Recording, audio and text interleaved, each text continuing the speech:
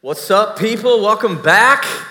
Wow, that was loud. Sorry, I didn't mean to yell. I am excited, though, to be back with you guys. Nick said it, but we are so eager to be here. I'm so eager to be here with you. If you don't know me, my name's Kyle. I'm one of the pastors here at our church. I get to help lead Veritas.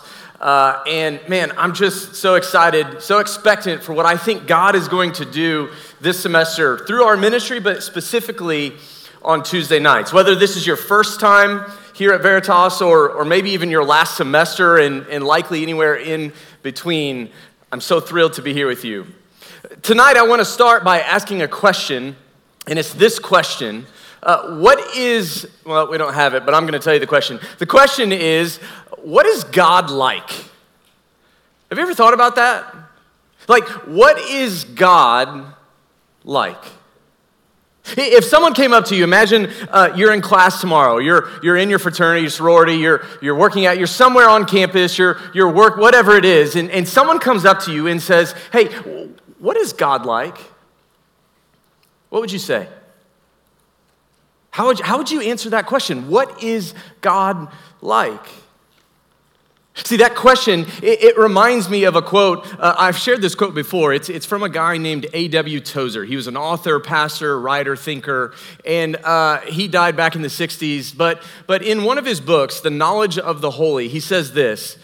He says, what comes into our minds when we think about God is the most important thing about us.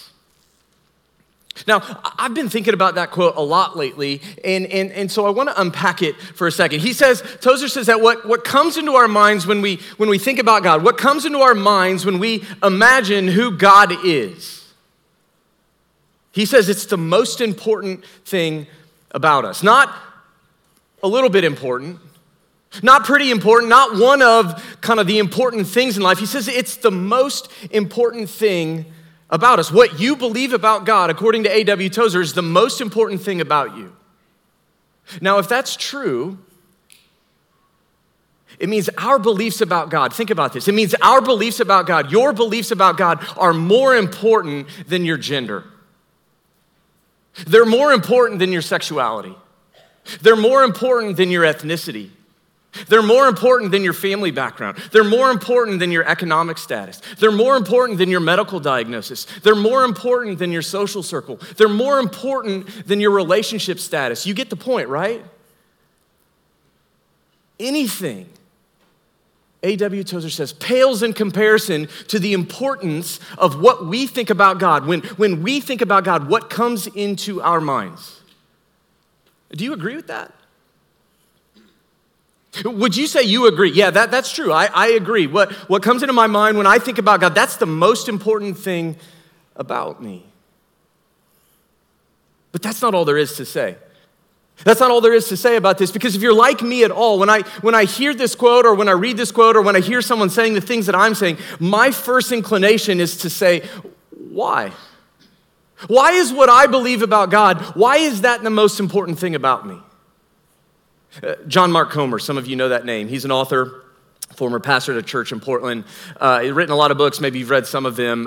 He answers this question. He says that what comes into our minds when we think about God, our beliefs about God are the most important thing about us because they shape who we are. They shape what we do. They shape how we live, where we find meaning and significance and purpose.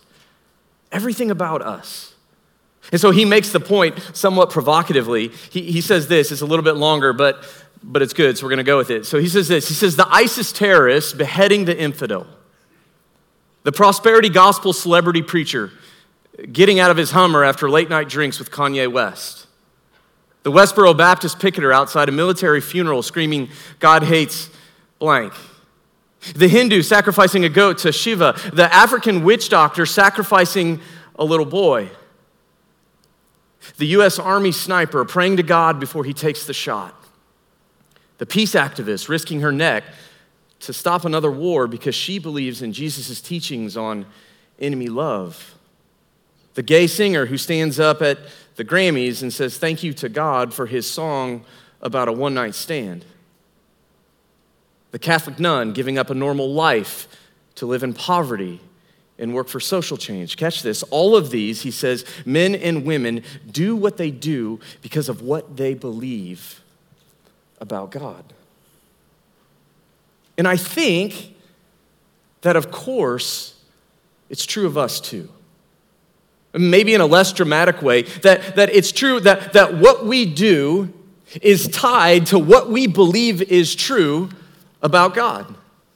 That what you and I do is tied to what we think is true about God. And so back to that Tozer quote, what we think about God really does matter. Bless you. But I don't want to move on just yet. I'm not ready to let it go. Because I think if all of this is true, and I believe that it is, if all of it's true, then there's another important question that we have to ask, and it's this one. Where do our beliefs about God come from? If it's true that what comes into our minds when we think about God really does matter, it's the most important thing about us, then I think we've got to ask, well, then what's shaping my beliefs about God? Where do my beliefs about God, where do they actually come from? And I don't mean that generically.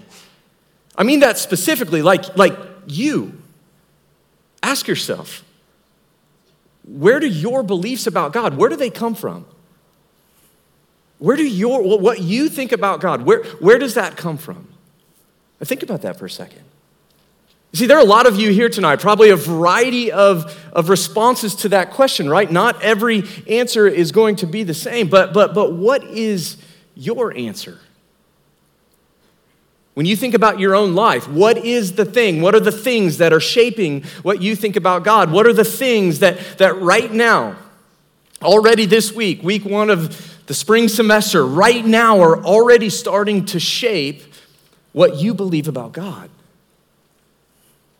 See, when I was your age, my answer, maybe a little younger, my answer to that question would have been simple, and it would have been my friends.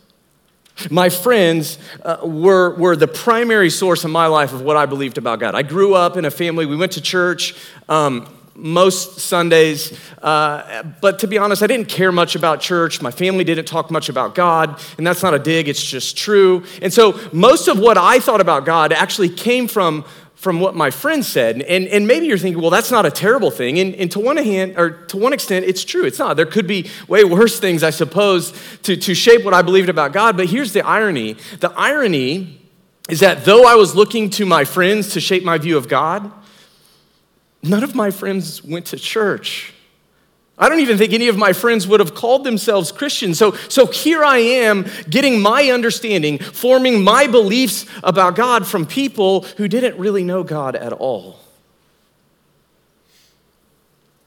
And I think that happens to a lot. I think that same problem, I think it happens for all of us. To some extent, one way or another. Maybe for you kind of identify with what I just said. My friends are the primary shaper of what I think about God. But maybe it's not that. Maybe it's something else. Maybe it's the entertainment you consume. What you're watching on TV or movies, or what you're listening to with music, or maybe it's just whatever the algorithm feeds you on social media and YouTube. Maybe it's a professor. Maybe it's a family member. Maybe it's just your own intuition. This is what I feel about God, so therefore it must be true. You get the point, right?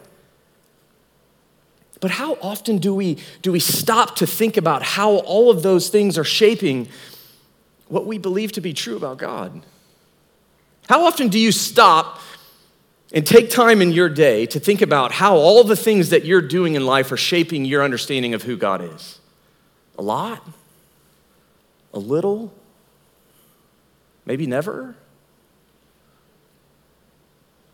Because the reality is these things, they for sure shape what we believe. Whether we realize it or not, they for sure shape what we believe. And that's not so much a problem. The problem is that a lot of these things get a lot about God wrong. Not always. Not all the time. But a lot of the time. Which means that we're looking around to get an understanding of God from a culture that doesn't really know God to begin with.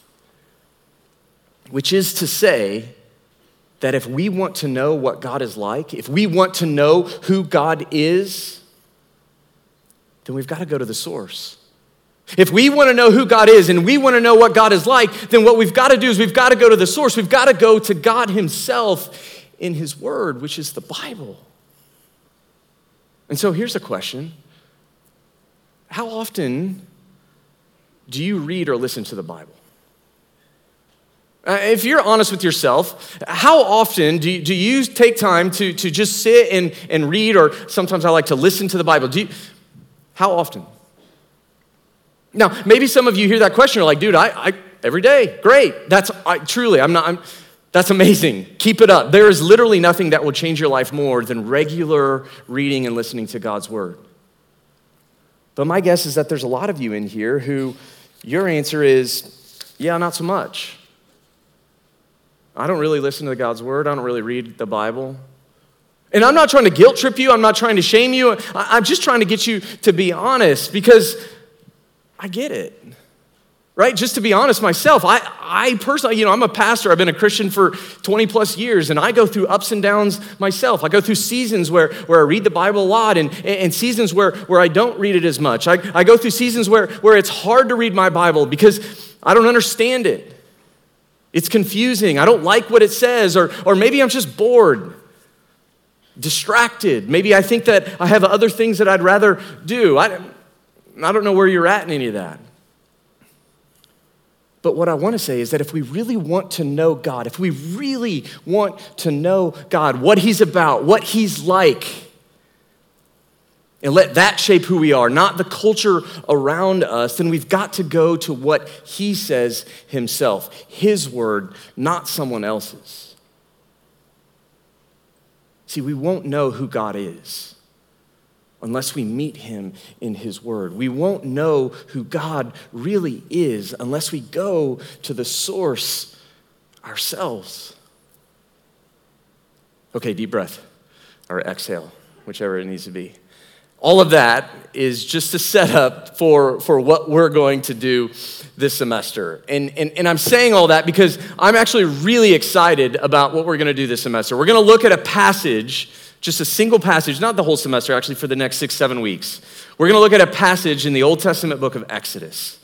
Exodus is the second book of the Old Testament of the Bible. And the thing about this passage, it will be familiar to some, but the thing about this passage is probably the most quoted passage in all of the Bible by the Bible. Which is to say that the various authors of the Bible countless times allude, refer to, directly quote this passage. Why? Because it's a passage that tells us exactly what God is like. It's a passage that tells us exactly who God is and what he's like. So before we get there, though, here's a different question. Did you know that God has a name? Do you know that God has a name? And if you're wondering, it's not God. It's Yahweh. I'll be honest, for a long time I had no idea. But this is God's name. This is God's name. It's not God, it's Yahweh. And why does that matter? Why does it matter that God has a name? Well, what I like to suggest is that knowing that God has a name is going to profoundly change the way that you and I interact with God. It's going to profoundly shape the way that we relate to God.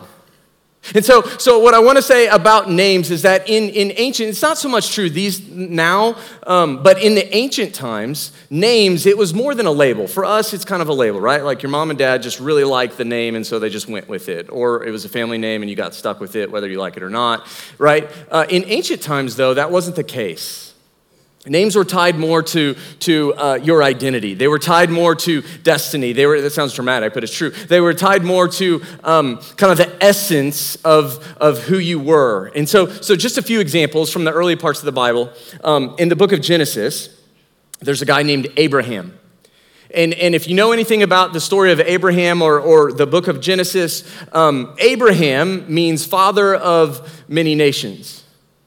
And that's significant because that's exactly what Abraham becomes. God comes to him at one point and says, you're going to be the father of many nations, and he names him Abraham. Abraham's son, Isaac, Isaac means laughter. Now, part of why it means laughter, so the story with Abraham and his wife Sarah is that they couldn't have kids. Sarah couldn't have kids, and they were super old, like 90 years old, so grandma and grandpa, and God comes to them and says, Sarah, you're going to have a son, and she laughs at God. God hears her laugh, she conceives, and they name the son Isaac, meaning laughter and a twist of irony. Isaac's son, Jacob, it means heel grabber, which is weird, but it was a euphemism for liar and a cheat. Sorry, Jacob Hall, wherever you are. But it means liar and a cheat because that's literally who Jacob was in the book of Genesis until, sometimes the Bible tells some weird stories, right? Until this moment where God has this wrestling match with this guy named Jacob. Like literally, they wrestle all night, and after the end of the wrestling match, God renames Jacob Israel, which means struggles with God. And so we could keep going on and on and on about different names and what different names mean, but I want you to think about it this. Someone said it like this: names in the Bible are kind of like an autobiography in one word. So when you read names, just know that there's a lot to it. It's not just a label. It's just the essence of who that person is. And so getting back to God's name, Yahweh, well, where does that come from? And what does that mean? So Yahweh, it comes from a passage in the early part of Exodus. So this isn't the passage we're going to look at for the rest of the next several weeks, but this is where it originally comes from. It comes from a story when God appears to Moses, who at the time was the leader of Israel. He appears to him in a burning bush. Again, weird story, but it's true. Moses is chilling, the bush catches on fire, sees it, all of a sudden it's God talking to him via burning bush, and they have this conversation. I'm not making it up. They're talking, Moses talking to a bush on fire, that's apparently God, and they're talking, and in this conversation, Moses has a question for him. And we pick up in verse 13 of chapter 3. Moses says to God, suppose I go to the Israelites and say to them, the God of your fathers has sent me to you. And they ask me, what is his name? Well, then what should I tell them? Okay, so you kind of get what's going on, right? Like Moses is talking to God, and Moses says, if I go back to the Israelites and I say to them that the God of your fathers has sent me to you, and they respond and they say to me, God, well, what's that God's name? What am I supposed to say? Now, this question, what is his name? That sounds pretty normal to us, right? Like you meet someone, and one of the first things you do, if you've never met that person, you don't know who that person is, you say what? You say, hey, what's your name? Hi, I'm Kyle, what's your name, right? Like that's a normal question to us, but the thing about this is this wasn't a normal question in ancient Hebrew at all. This isn't, the question, what is his name, is not how that question would have normally been asked. Normally, that question would have been, who is his name? That was the more common way to kind of ask the question that we're used to, who is his name? But Moses says, what is his name? It means that Moses is being really intentional about his word choice. It's like he's asking God, what is God like? What are you like? What is the essence of your name? What is the significance? What is the meaning? God, tell me what your character, I don't just want to know who you are. I don't just want to name, I want to know who you are. And this is what God says, next verse. God said to Moses, I am who I am. And this is what you are to say to the Israelites. I am has sent me to you. So Moses says, what's your name? And God says, I am who I am. And then he shortens it to I am. And then he continues in the next verse. And he says to Moses, say to the Israelites, not so to the Israelites, say to the Israelites, the Lord, the God of your fathers, the God of Abraham, the God of Isaac, the God of Jacob, has sent me to you. This is my name forever. The name you shall call me from generation to generation.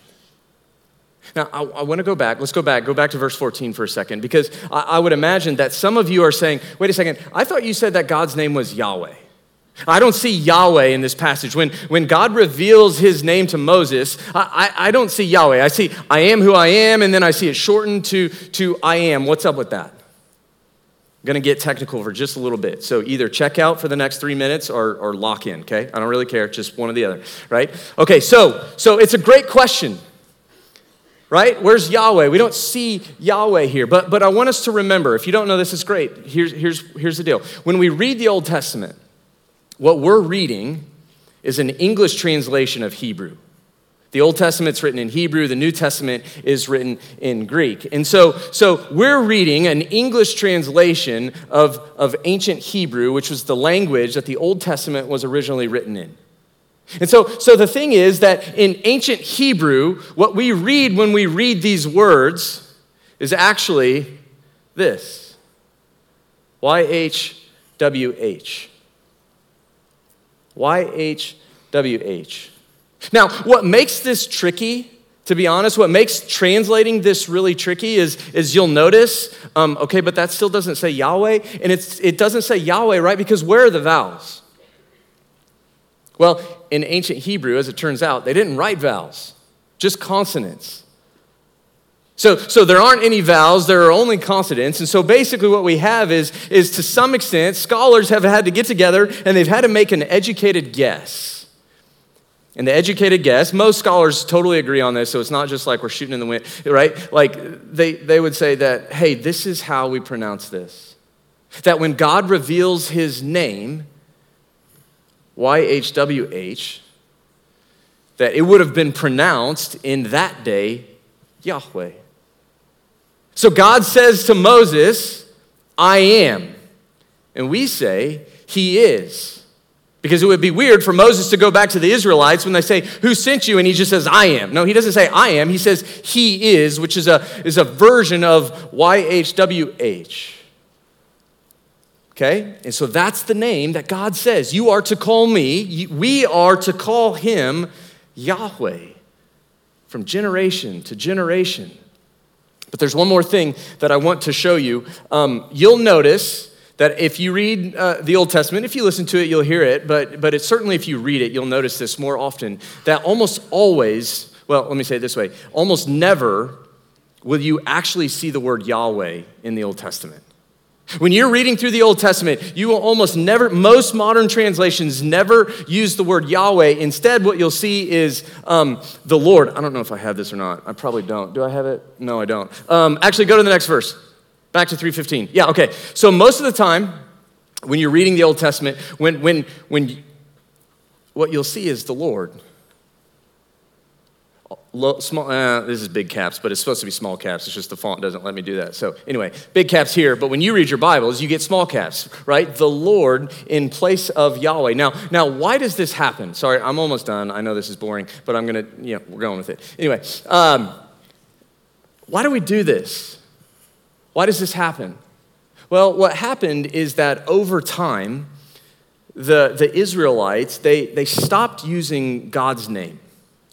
They stopped saying his name kind of altogether. And the reason that they stopped saying his name is because God gave them a commandment forward in Exodus chapter 20, verse 7. And the commandment was this: you shall not misuse the name of Yahweh, your God. And so what happened is that over time, they took this super seriously. And what happened is that over time, they thought, look, we're so scared of breaking this commandment that it would be better to just never say his name than it would be to break the commandment. And so they never use God's name Yahweh. Instead, they interchange it with a different Hebrew word, Adonai, which just means Lord. And over time, that got passed down, translations happen, and here we are. Now whenever you see small caps Lord, just know that that's in place of the word Yahweh. Now, maybe you're wondering, why does that really matter? Well, to be honest, I think it's kind of a bummer. Who am I, right? Like, I'm not a Bible translator, and I'm certainly not a commentator, but I get to at least say this because I'm the one talking. I get to say that I think it's a bummer that we do this because here's the thing. Lord, it's not a name, right? Like, Lord isn't a name, it's a title. And I think there's a significant difference. There's a significant difference, right, between me saying Mr. President and Joe. Or me saying the wife and in my case, Noel, right? What you call a person, it says a lot about your relationship with that person. And so God reveals, catch this, God reveals, he doesn't reveal a title to Moses. He's not giving us a title to call him. He's giving us his name. He wants us to think of him personally. He wants us to relate to him as Yahweh, his name. He says there's greater intimacy when you use my name, not my title. It's not to say that we can't ever use his title or we shouldn't ever use his title. We should, but God is revealing us his name because he wants us to have that personal intimacy, the intimacy that comes with knowing someone well. Okay, but back to that question, because we haven't totally nailed what Moses is asking. When Moses asks that question, what are you like, God? God hasn't totally answered that. And to be honest, he doesn't do it for another 30-ish chapters until he's having another conversation. Moses is having another conversation with God, this time not in a burning bush, but on top of a mountain. And this is the passage that we're going to look at for the next several weeks. It's Exodus 34. We'll pick up in verse 5. And this is what God does and says. It says, "Then Yahweh came down in the cloud and stood there with him and proclaimed his name, Yahweh. And he passed in front of Moses, proclaiming, Yahweh, Yahweh, the compassionate and gracious God, slow to anger, abounding in love and faithfulness, maintaining love to thousands, forgiving wickedness, rebellion, and sin. Yet he does not leave the guilty unpunished. He punishes the children and their children for the sin of the parents to the third and fourth generation." All right, it gets weird at the end, right? What's up with punishing kids for their grandparents' sins and that sort of thing? I thought God is merciful and loving and just and compassionate. Yeah, so we'll get to this. Maybe you're not excited about that, but I promise you it's better news than it seems. We'll get to this in a few weeks. But the point of showing us that is that I want us, at least for now, I want us to think about it like this. I want us to reflect about this, that this is what God is like. He is, I am, he says, he is. Next verse, next slide. He is unrivaled. This is what God is like. He is unrivaled, compassionate, gracious, slow to anger, abounding in love, faithfulness, forgiving of sin, just. I am. He is these things. And so I want to go back to that question that I asked at the very beginning, because I wonder, is this what comes into your mind when you think about God? Is this what you think about when you think about God? Or is it something else? See, I don't know your story. I don't know the things that you've experienced. I don't know the people in your life that have shaped what has happened or what you think or what you believe about God. But here's what I want to say. I do know this. What I do know is that Yahweh wants you to know him. He wants you to know him. He wants us to relate to him. He's personal, he's relational. He's not abstract and distant, as some people say. No, he wants a relationship with you, to get to know you, for you to get to know him, not just facts about him, but who he really is. And maybe you're tracking with that and you're like, man, I actually want that. Maybe this is the first time. Maybe for you, I said, for a long time, I didn't know any of this about God. Maybe for you, that's exactly where you're at tonight. You're like, yeah, I want that, but how? Or maybe you've heard this before, but you just still feel like, man, I'm missing something, right? Like God is kind of a stale thing in my life. God is just something that I kind of go through the motions and I do, and I'm kind of supposed to be here, but I don't know if I really want to be here. I'd rather be, but maybe now it's something, God is doing something inside of you, and you're like, okay, but how? How do I relate to God? How do we do it? Well, I think what I would say is, how does any relationship grow? I mean, think about the relationships in your life. How have those relationships grown? It takes time, right? You've got to spend time with that person. It's the same thing with Yahweh. It's the same thing. We spend time with him. How do we spend time with Yahweh? We spend time by reading his word. That's what Christians believe, have taught for thousands of years that the Bible is, that when we open the pages of Scripture, we literally have God's word. Sometimes we say things like, man, I just wish I could talk to God. You can. Just open up your Bible and you'll see exactly what he wants to say to you. We spend time talking to him through prayer. Maybe that's another way of thinking about praying. Just talking to God, having a conversation with God. I know that this stuff is rocket science. You might be underwhelmed, but it's true. And literally nothing will change your life more than spending time in God's word, spending time praying, talking to God. Maybe that's overwhelming to you. I don't know where to start. I want that, but I don't have a clue where to start. I'm going to plug one quick thing, and that's a podcast that our church does called 10-Minute Bible Talks. It's done by a few pastors, various other staff, men and women in our church here at The Crossing. It's a fantastic 10-minute podcast. You can find it on any podcast app or platform. 10-Minute Bible Talks. It's 10 minutes. They take a passage, they unpack it, apply it to your life, give you a prayer prompt. I promise you, if you start listening to that, it will literally change your life over time. On your way to class, just 10 minutes, you and God. Spending time with him. See, if you're new to Veritas or maybe you've been around and you wonder, why do we do? We do also this, the reason why we do things, it's the reason why we do things like small groups. It's the reason why we do things like connection groups and Veritas studies. We want to help you guys grow in your relationship with Yahweh. But as much as we want that, the reality is you've got to want that, right? Like you've got to want that. Because you can't expect to get to know someone. You can't expect to grow. You can't expect to know who someone really is unless you spend time with that person. And so the question that I just want to leave you with tonight is this question. It's what do you need to do to spend more time with Yahweh this semester? I mean, maybe let's make that even simpler. Like, what do you need to do this week? What do you need to do tomorrow? Music team, you guys can come back. What do you need to do tomorrow to create space in your schedule? And I get you're busy.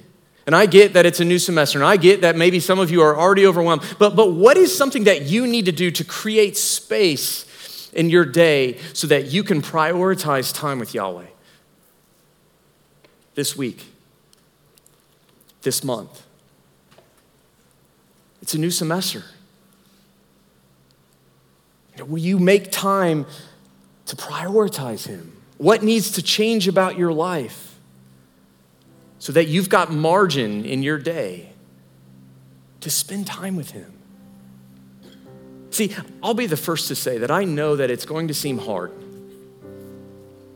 It's going to seem challenging. It's going to seem uncomfortable. It's certainly going to be inconvenient at times, but I promise you, there is literally nothing more worth than spending time with Yahweh. There is nothing that will change your life. There is nothing that will give you a greater identity. There is nothing that will give you a greater sense of belonging, a greater sense of significance and meaning and purpose. All the things that you and we all want. There is nothing that will give you those things more than spending time with your Creator, Yahweh. I know some of you right now, you're thinking like, man, I just kind of feel alone. Hear me say this, you're not alone.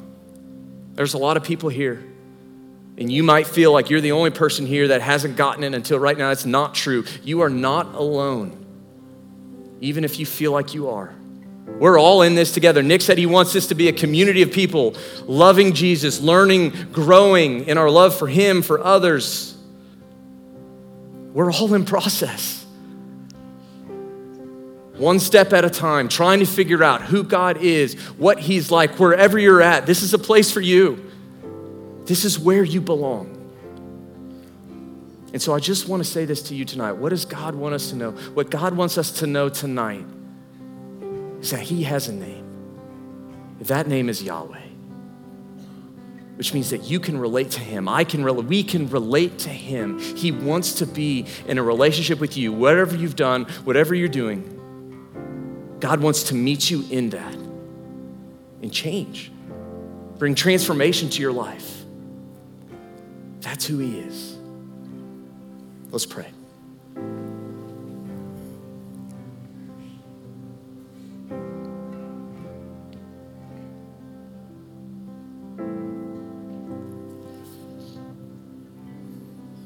Yahweh, you have revealed yourself in so many ways, and yet tonight I'm reminded of how personal you are. And I'll be the first to admit that, God, sometimes you feel distant in my life, you feel far. I'm tempted to even believe sometimes that you're uninterested in me, uninterested in the things I'm interested in. But God, it's not true. Yahweh, it is not true that you desire to be in a relationship with us. That's who you are. Oh, help us to see you for who you are, to know, Yahweh, what you are really like, so that we can grow in our relationship with you. It's in your name we pray. Amen.